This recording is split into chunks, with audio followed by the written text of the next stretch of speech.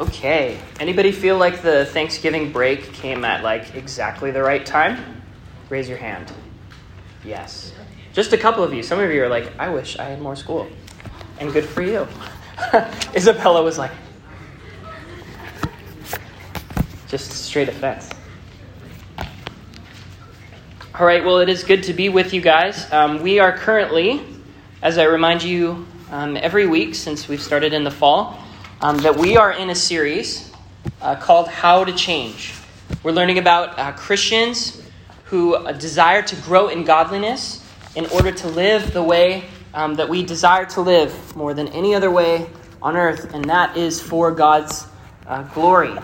So we're learning about something that's both central to the Christian faith and something that all Christians desire to do. And then the section that we're in, the last kind of section in this series, is called Change in Real Life. And the idea is that the setting, real life, the actual reality we live in, is not very comfortable. We're trying to learn how to change and grow in godliness in a world that does not love godliness, does not like holiness, because they don't love God.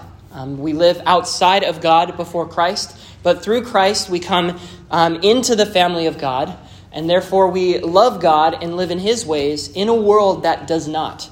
And that's not a very comfortable setting, but that doesn't mean that the Christian life is so hard that it's just all joyless and all hopelessness and all unhappiness.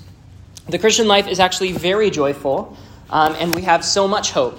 And the Bible is not shy to talk about the things in real life that are difficult and broken, because all of them have a place in God's plan specifically for us to change. And we've already dealt with two of those difficult things. The first one we dealt with was temptation, which is the idea that there are parts of life that are tempting us to sin, and we're not fully redeemed yet. We're not in heaven yet. God has saved us and changed our natures, but not perfectly yet, which means we still struggle with being drawn into sin. But God, in Proverbs chapter 7 specifically, has given us a strategy so we could see the signs of temptation and we could move away from them so that we would remember that sin will not satisfy us, but God will satisfy us. Only He can promise satisfaction. And then last week, we covered the second one of those difficulties, which was spiritual warfare, which is the concept that we are in a spiritual war in which God's people are fighting against the forces of Satan, who hates God and is trying to call believers into sin, to sin as much as possible and to disrupt God's plan. And there's a solution for that too. The solution is that through God's resources, which He calls the armor of God, we can put on God's armor, His resources, that He explains in Ephesians chapter 6, that we might stand firm. That God's power would be clear in us, so that we would not give in to sin, that we would not give in to Satan, that we would proclaim God even against the devil himself. And today we're covering the third of the difficulties that we face, and I think it's probably another one that is so occupying Christians' minds, whether you are young or whether you're old, and that is the idea of suffering. Suffering, kind of like temptation, isn't really something that's hard to define. I think if I say suffering, I think all of you guys picture something that's probably right on track. Suffering is anything that's dealing with the pains and the difficulties and the hard things in life, often things that affect our joy and our happiness. Sometimes suffering looks like good things that are taken away. Things like comfort and pleasure and contentment and health and peace and security and relationships and even joy and hope. But suffering also comes because we are Christians living in a world that hates Christ. And what that happens is that Christians go into a particular kind of life of suffering because we are standing for righteousness in a world that defines righteously differently. And in many ways, it actually defines righteousness as unrighteousness, calling bad things good and good things bad. And so as Christians, we are living in a world that is going against the grain, which means suffering is actually something that is easier to befall Christians because people are not going to like us because of how we live and who we serve. And because of that, It's really, really important to understand what the Bible says about suffering, because the Bible is not shy to say that suffering is very much a part of the Christian life. But fortunately for us, there's actually so many places to go in the Bible, so many that it is actually most difficult for me to figure out a text for this sermon. But I think the one that we have is really helpful. And so if you have your Bibles, turn it over to 1 Peter chapter 1. 1 Peter chapter 1. And as you go there, let me tell you just 1 minute on why this book is so important. This book is so important because it's the Apostle Peter talking to a church that is suffering. That church, he defines those people as exiles, which means people who aren't at home. And the reason they're not at home is because particularly they are suffering. They live in the Roman Empire under a Roman emperor who really hates Christians. This is a period in time in which Christians are suffering persecution, torture, and even dying and being killed by the government. And in moments like that, it can be very easy for Christians to start asking questions to God. Questions that we might ask too, questions like, if God allows suffering, does he actually care for me? Or maybe questions like, why would a good God allow something like this to happen? And these are big questions that almost every Christian at some point in their life have to struggle with. Not just because of suffering outside of themselves, but suffering that they deal with as well. And because of that, they really needed to hear what God says about suffering. They didn't just need to hear the Apostle Peter's opinions on suffering. They needed to see how this worked in the plan of God. And so when Peter opens the book of 1 Peter, he gets right to the point and starts mentioning in 3 verses, verses 3, 4, and 5, all of the blessings that are found for believers who are in Christ. He says in verse 3 that believers are born again to a living hope. Our hope is tied up with the one whom we serve, which is Christ. And though Christ died, 3 days later he rose again, which means our hope is alive, and therefore our hope can never die, because it's tied to Christ who will never die. And then he goes on to say that believers have an inheritance. We are walking into a reward that's been given to us, and it again is linked with Christ. And he defines that inheritance as imperishable and undefiled and unfading, which means no matter what happens in the Christian life, your inheritance is not going anywhere. You are guaranteed through believing in Christ to walk into eternity in fellowship with Christ. No more sorrow, no more pain, no more sin, no more brokenness. And that inheritance isn't going anywhere. And then the third thing he says is that we have a salvation that is being guarded by a faith from God's power. Which means if God has you saved, you're not going anywhere. If you believe in Christ, that won't change. Because you're not holding on to your own faith, but rather it is God holding on to you by giving you a faith that is held by his power.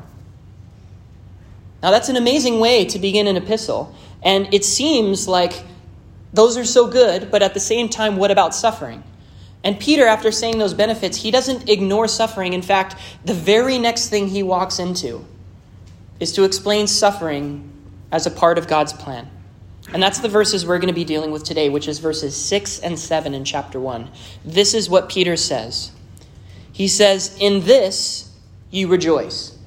This being the plan of God that he explained in verses 3, 4, and 5. You rejoice when we hear about God's plan and his blessings for Christians. But he continues saying, "Though now for a little while, if necessary, you have been grieved by various trials, so that the tested genuineness of your faith, which is more precious than gold that perishes, though it is tested by fire, may be found to result in praise and glory and honor at the revelation of Jesus Christ." That is God's word to Christians who are persecuted and suffering. And his point is this: we can rejoice even in suffering. And the reason is because suffering is a necessary and essential path to Christ and Christ-likeness. If you want to know Christ and you want to be like Christ, suffering isn't just an accidental thing you have to deal with. Suffering is actually essential to being close to Christ and being like Christ. Now, I think in those verses, he immediately starts to tell us why suffering is important to God's plan to change you. But before he does that, I think he also starts putting off all these light bulbs in the head of Christians, which is that there's actually a lot of things that we think about suffering that are not true. You might even call them myths that we believe in suffering. And I think in verses 6 and 7, before we even know why suffering is important, we know 3 reasons that are untrue about suffering, 3 myths about suffering. And I want to explain them to you very quickly. I think the first myth that he debunks right away is that suffering is pointless.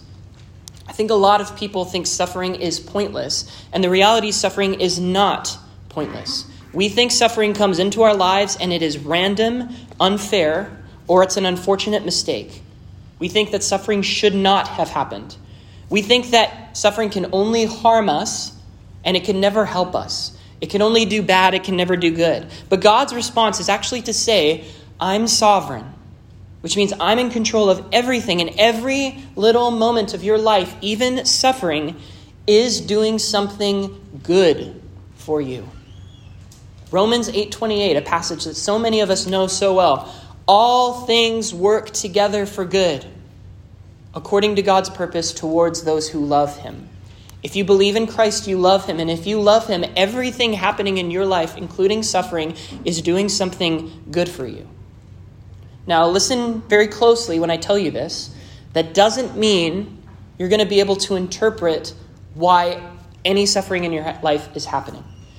I think a lot of people just think that when suffering happens, they can figure out why exactly it's happening to me. Oh, God wants to show me this, or he wants to do this in my life. And the reality is that God doesn't tell you or give you the tools to specifically know all of the individual episodes of suffering in your life and why they happened.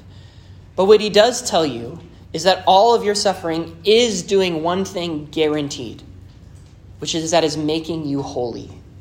All of your suffering has one ultimate end guaranteed, which is it is making you holy. Here's the second myth about suffering, is that we think suffering is abnormal. The Bible tells us that suffering is not abnormal. Sometimes we can think that normal life is supposed to be comfortable and happy. And that's a lot of the ways that the world believes should work.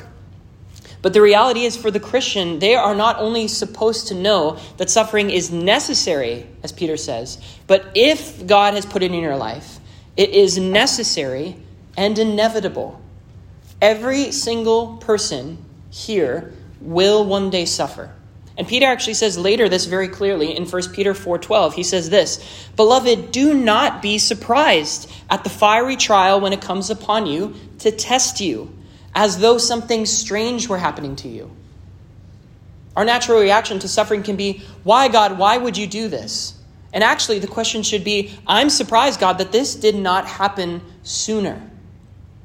I think we'll explain that and understand that a little bit more as we continue with our time. But let me also tell you the third myth about suffering, is that we sometimes think suffering is punishment.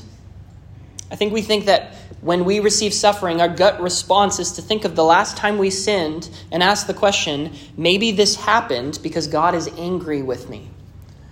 But the reality is that God's relationship with all believers who are saved, any believer who believes in Christ, is not that of a judge who's come to punish, but as a father who's come to care for his children. And that means that when suffering happens in our life, it's not punishment. The Bible says it could be discipline, which is dealing with correction. That's what the author of Hebrews says in Hebrews chapter 12, verse 10 and 11, when he says, God disciplines us for our good. And he explained before that the reason discipline happens is because he is a father. A father wants joy for their child, but there might be disciplinary action against them if the child decides to run into traffic or break a rule over and over again. And sometimes suffering can act as that kind of sovereign discipline for our correction and for our care. The author of Hebrews continues, "For the moment all discipline seems painful rather than pleasant, but later it yields the peaceful fruit of righteousness to those who have been trained by it." Suffering can be disciplinary in the sense that it trains us, it teaches us, which means that suffering can actually do something beneficial for us. So if all of those three things are myths about suffering, the question we need to ask is, what is important about suffering? Unfortunately, that's exactly what Peter is trying to talk about. And really, everything he's talking about can kind of fit under two main ideas. This is the first thing. The first reason that suffering is necessary for change is because suffering grounds us in faith. Suffering grounds us in faith. One of the most common questions that any Christian asks is my faith real? Do I actually believe in Christ? Do I actually believe in God and his plan for my life? And I have definitely had that question as well. And Peter tells the people in Rome in 1 Peter that suffering has a part to help us answer that question. Because what suffering does is it reveals to us and clarifies for us what we believe in and how strong that belief actually is. Peter gets at this idea in verse 7 when he begins by saying, "You have suffered various trials to prove the tested genuineness of your faith." The key word is genuineness. The idea that Peter is getting at is helping us understand if we have an authentic faith, if faith is actually real. And when suffering comes into our life, it actually helps us authenticate whether we have faith and what that faith looks like. One person who understood this really well is someone you probably know, C.S. Lewis. C.S. Lewis had a difficult life in lots of different ways, namely that he was part of the war. But one of the hardest things that ever happened to C.S. Lewis wasn't actually just surviving the war. It was surviving after his wife died. He was only married to his wife for just a couple of years. And when she died, it created something in his heart that started to break all sorts of conceptions he had of God. He started to ask the questions of, God, why is it fair that I've had only the brief taste of marriage, so much less than everyone else? And for him, in certain ways that he described in a book that was eventually written that he wrote called A Grief Observed, is that as he was looking at his own grief, he started to learn some things about what he actually believed. One of the things he says in that book is, if I were a sane man, would a personal tragedy really make such a difference as this? And the answer is no. It wouldn't for a man whose faith had been real and whose concern for other people's stories had been real concern. If I had really cared as I thought I did about the sorrows of the world, then I would not have been so overwhelmed when my own sorrow came. Before he really suffered, C.S. Lewis had a very easy time believing that God was sovereign in suffering. But as soon as that suffering came to his own household, when it came to his own heart, he started realizing how different it is to personally suffer and the kinds of questions that asks. Another thing that he realized about suffering personally was that God didn't have to do any of this to reveal his faith to God. This is what he says. God has not been trying an experiment on my faith or love in order to find out their quality, because he knew it already. It was I who didn't know. He always knew that my temple was a house of cards, and his only way of making me realize that fact was to knock it down. What C.S. Lewis realized is that God allowed suffering in his life so that C.S. Lewis himself could have his faith taken out of his heart, put in front of him, so that he could see what it looked like. And that's ultimately what Peter is trying to get at in 1 Peter 1 when he says, the genuineness of our faith must be tested. The idea of our faith is that it is a gift from God. Faith is valuable. In fact, faith is the most valuable thing you have because it connects you to the God who is of all value and of all glory. And the problem of our lives is that we tend not to value it the way the Bible does. We think it's just a bunch of information that we believe, but faith, according to 1 Peter, is more precious than gold. It is more precious than gold. The highest, most valuable currency that anyone could think of in the Roman Empire. Even the smallest, weakest, most broken up faith connects you with a God who is perfect and infinite and loves and cares for us. And one of the ways that God not only reveals the value of faith to us, but also strengthens our faith is that he puts us through trials, or as he says, tested by fire. Now, that doesn't mean in the same sense that we think of testing, as if God puts us in suffering and lets us go and says, well, let's see if you actually believe. Let's see how this works. This is my real-life examination to prove you're a legit Christian. It's not exactly what he's getting at, because this kind of testing is much different, and it's much more personal, and it's much more caring, and it's much more loving. And I think you'll understand that idea if you understand the metaphor that Peter is getting at. The metaphor is of how gold is purified, or the word is refined. You know, gold is found in mines, and it's not the same shape as the bars that were sold or the different kinds of arrangements that were sold. It had to be put in a furnace. One of my old pastors, his name was Tom Patton, he described the process this way. He says, gold is put into a fire so that it becomes melted. And when it's melted, impurities in the gold rise to the surface. And those impurities are then scraped away more and more. So when the gold is taken out of the furnace, it is smooth and shiny.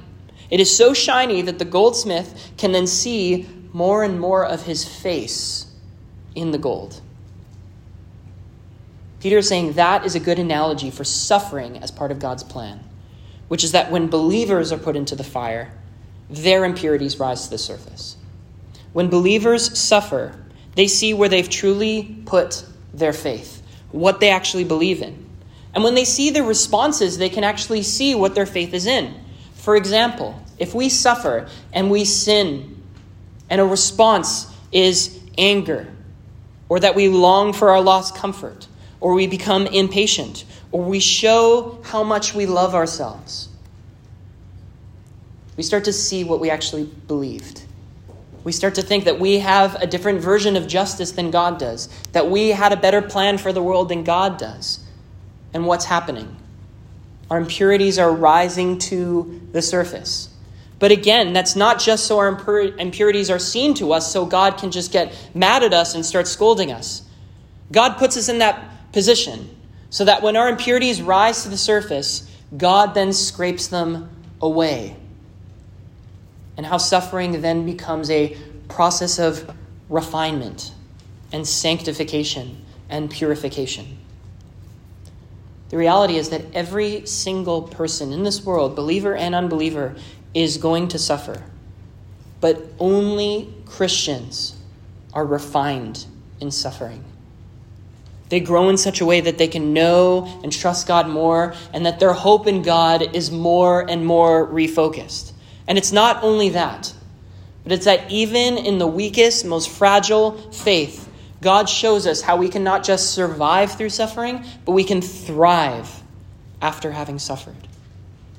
It's part of God's process to strengthen and confirm his people. And when that process is finished, just in the same way when a bar of gold comes out of the furnace and the goldsmith can see his face in it, so after we've suffered, we've been refined in such a way that Christ is more seen upon us.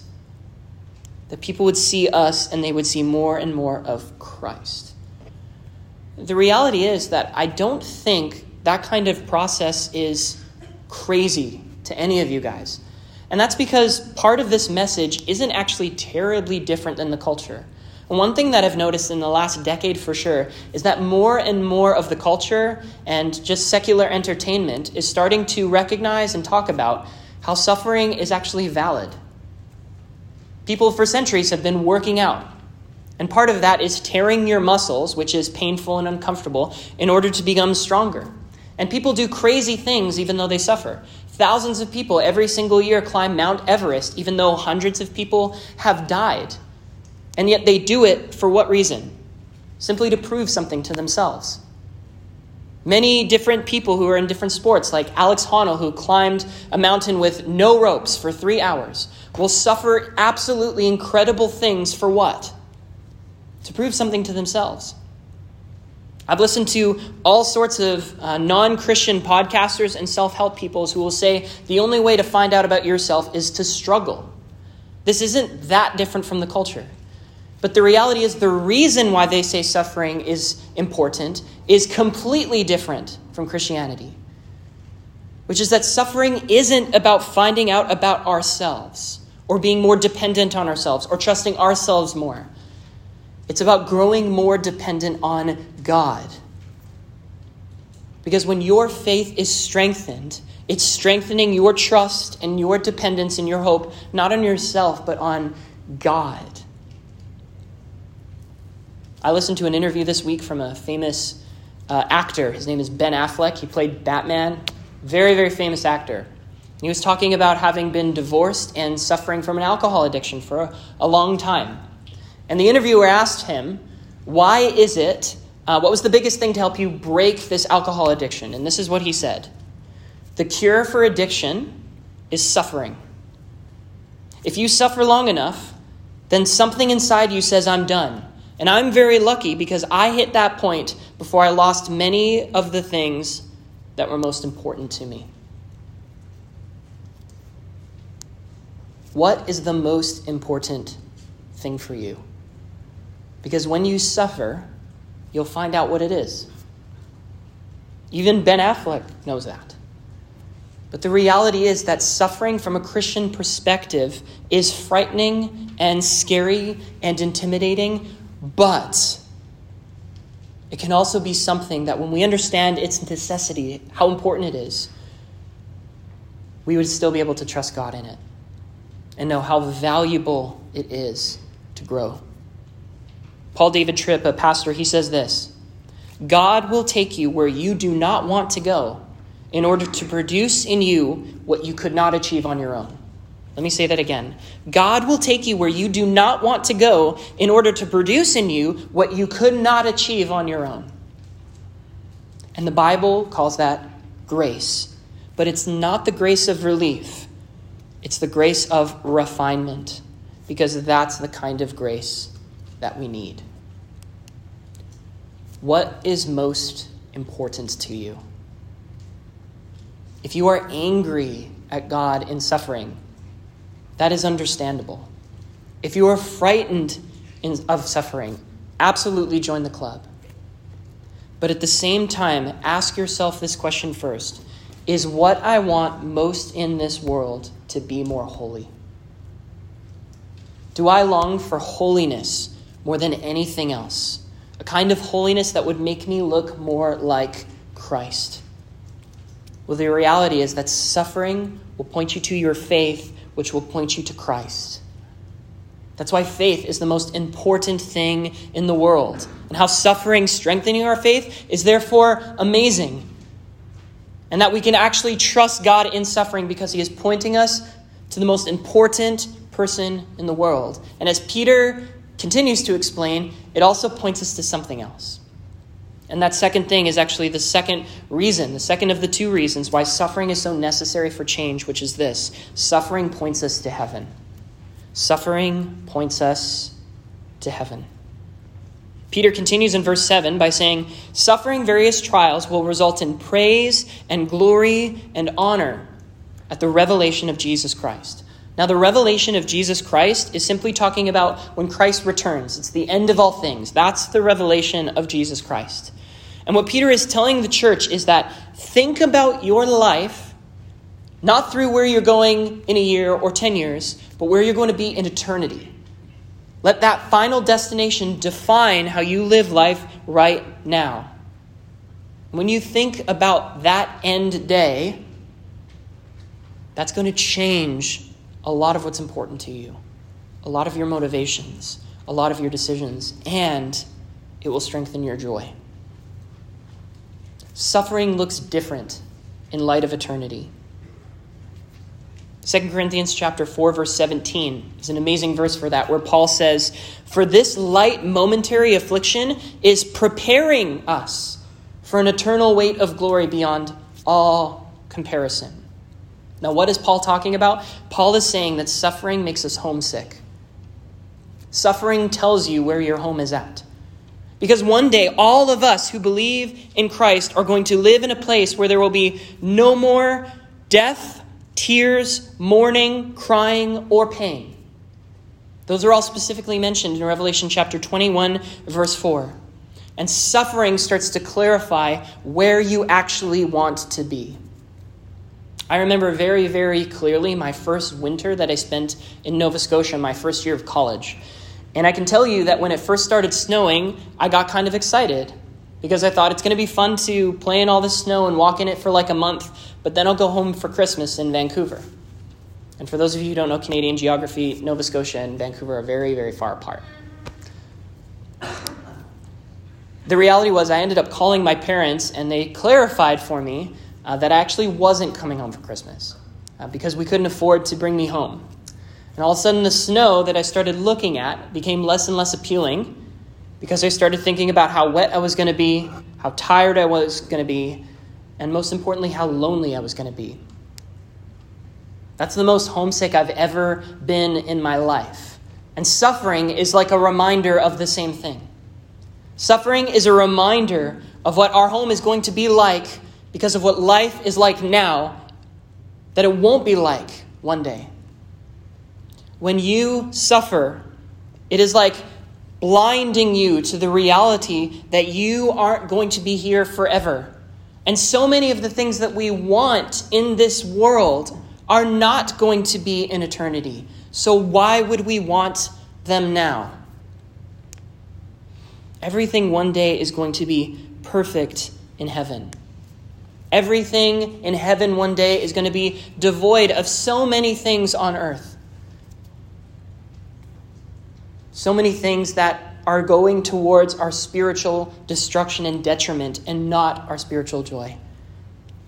And therefore, we shouldn't mind nearly so much that this temporary affliction is just that. It's temporary.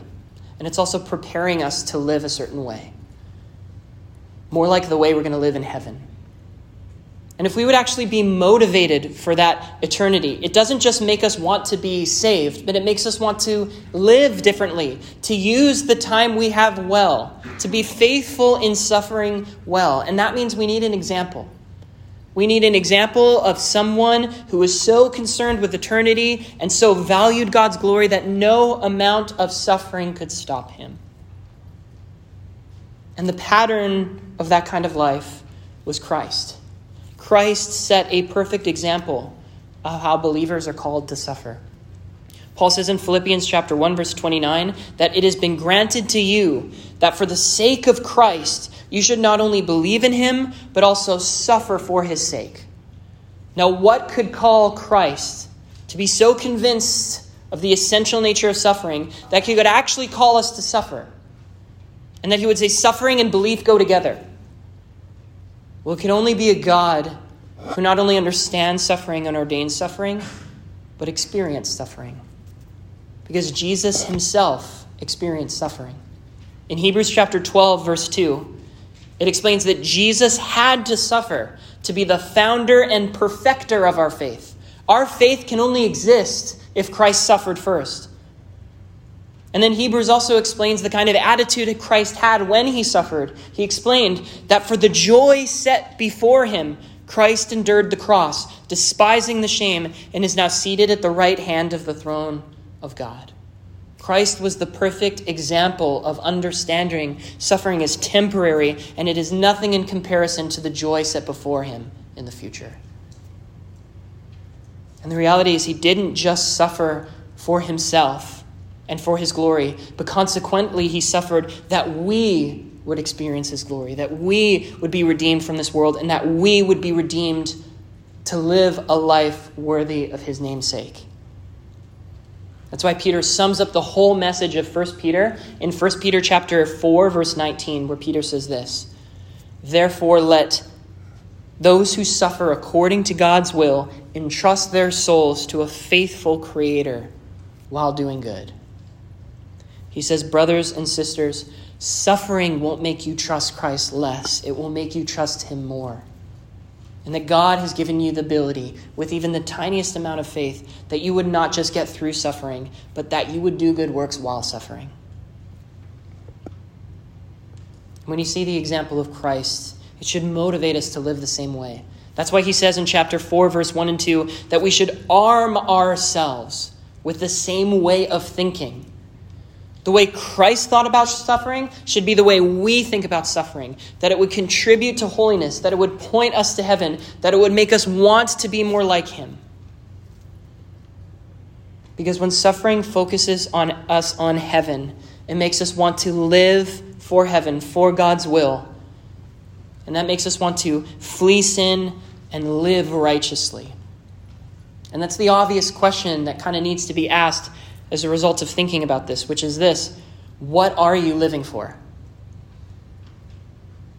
If you think suffering is an unacceptable part of your lifestyle, then you're not thinking about living the Christian lifestyle. Christians don't love suffering. We don't look for it. We don't wait for it. We don't enjoy the suffering itself. But we enjoy what God is producing in us when suffering inevitably comes. And so much of suffering involves things being taken away from us.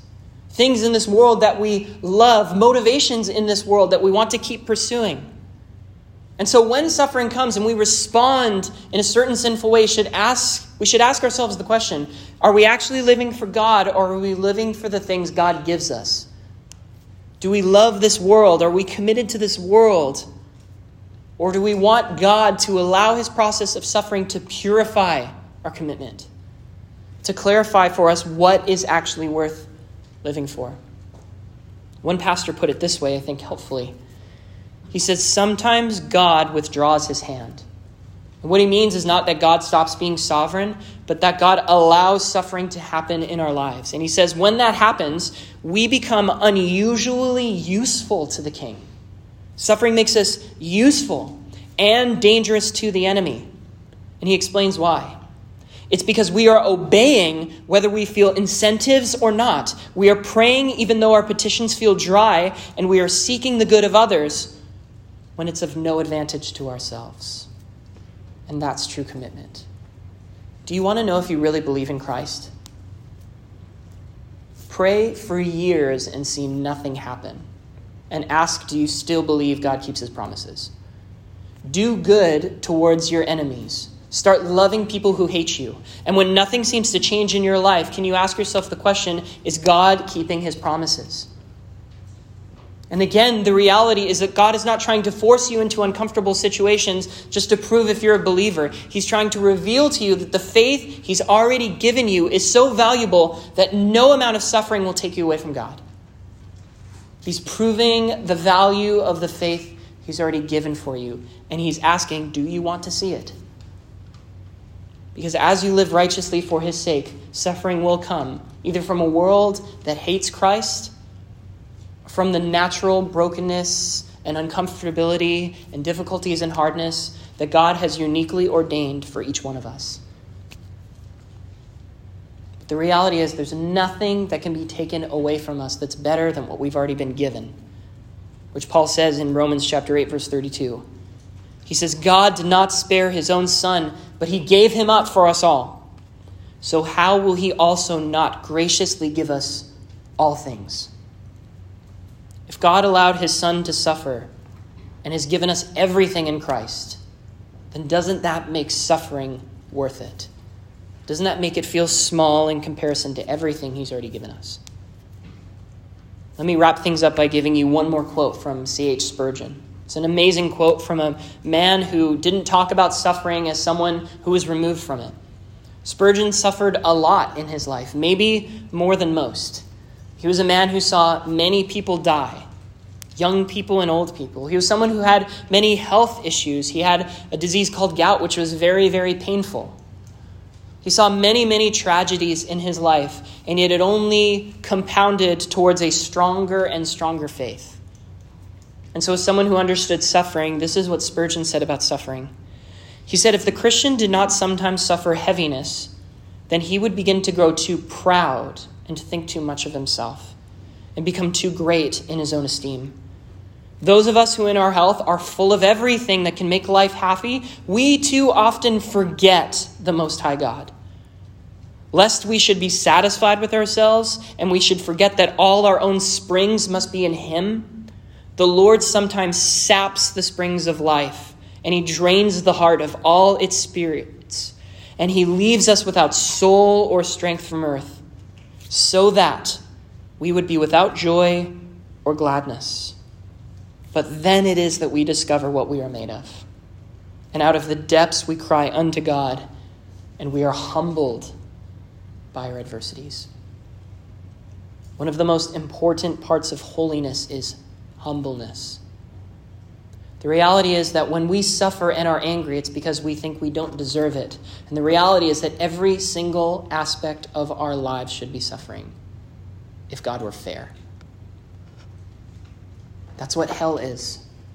It's a just suffering for the sin we've committed against the Most High God. And yet in comparison to that, even now we receive so much good and so little suffering. And even the suffering, Peter is saying, that we do have, it's nothing in comparison to the eternity that Christ has brought to us. Therefore, how should we live? With a desire to be humble. To live a life in which God is God and we are not. And that even though we are sinners, we would accept that suffering does not deny the fact that we are God's children. That Christ was sent into this world and willingly lived a perfect life, that we would be righteous before a holy God. And that he died and suffered himself on the cross so that we wouldn't suffer in hell for eternity. And that would be freely given to us by what? By faith. Christ would supernaturally regenerate us by the power of his Holy Spirit, that we might believe in him and be able to undergo any suffering. And even temporary, small suffering, though it's painful, though it's difficult, but in light of eternity, is worth it. I hope that whenever it is that you suffer, maybe it's not today or tomorrow or the next day or next year, but whenever it is that suffering comes, I hope that as a result of this, you'd be able to say at least 3 things about suffering. Number 1, you might say, this is for my good. You could say that this was good so that I would be humbled and so that my faith would exclusively rest on Christ. And all my hope would only be on him. This is good. Secondly, I hope that you would say, this is for my joy. Christ did not do this to make me unhappy or uncomfortable, but that my joy would rest only in him. And that my joy would be so tied to him that I wouldn't look for joy in things that will pass away or in sins that won't satisfy, but that I would find satisfaction in him. This is for my joy. And thirdly, that you would say, this is for my growth. That when I suffer well, God is proving his power in me. And he is proving that his concern is to make me more like his Son, whom he loves and cares for and is glorifying as we speak, and who will reign forever. And that we are being grown into people who love him, trust him, and are more committed to his mission even as we suffer. The most important thing in this whole life is to live like Christ and to live for Christ. And even brokenness and suffering have a place in God's plan to help us change. So let's pray. Father, you are good and you do good, and it is not enough to say it once. These are truths that we need to remind ourselves every day, even for us who may not have suffered serious things yet. Some of us have. We've experienced tragedies that we can't deal with or that are too difficult to understand. Some of us are waiting for those moments and don't know what it's going to be like when we reach them. But Father, you have a plan for it. You are not doing these things for our harm, but for our help, for our growth, for our holiness, and for our humbleness. Father, move your Spirit in us that we might believe that. Even as we go into small groups, Father, let us be so preoccupied with how we truly think of suffering. There are so many questions to ask behind this topic, so many theological questions to ask that are so good and have answers in Scripture. But Father, let us primarily ask this question: do I believe God loves me even though I might suffer? Because Father, you have confirmed in your word that yes, your suffering is part of the evidence that you are treating us as sons. Father, implant that truth deep in our hearts that we may live more committed for your kingdom and that our faith might be more purified. that it would rest on only you, the only place where true hope and satisfaction can be found. So we pray this in your name. Amen.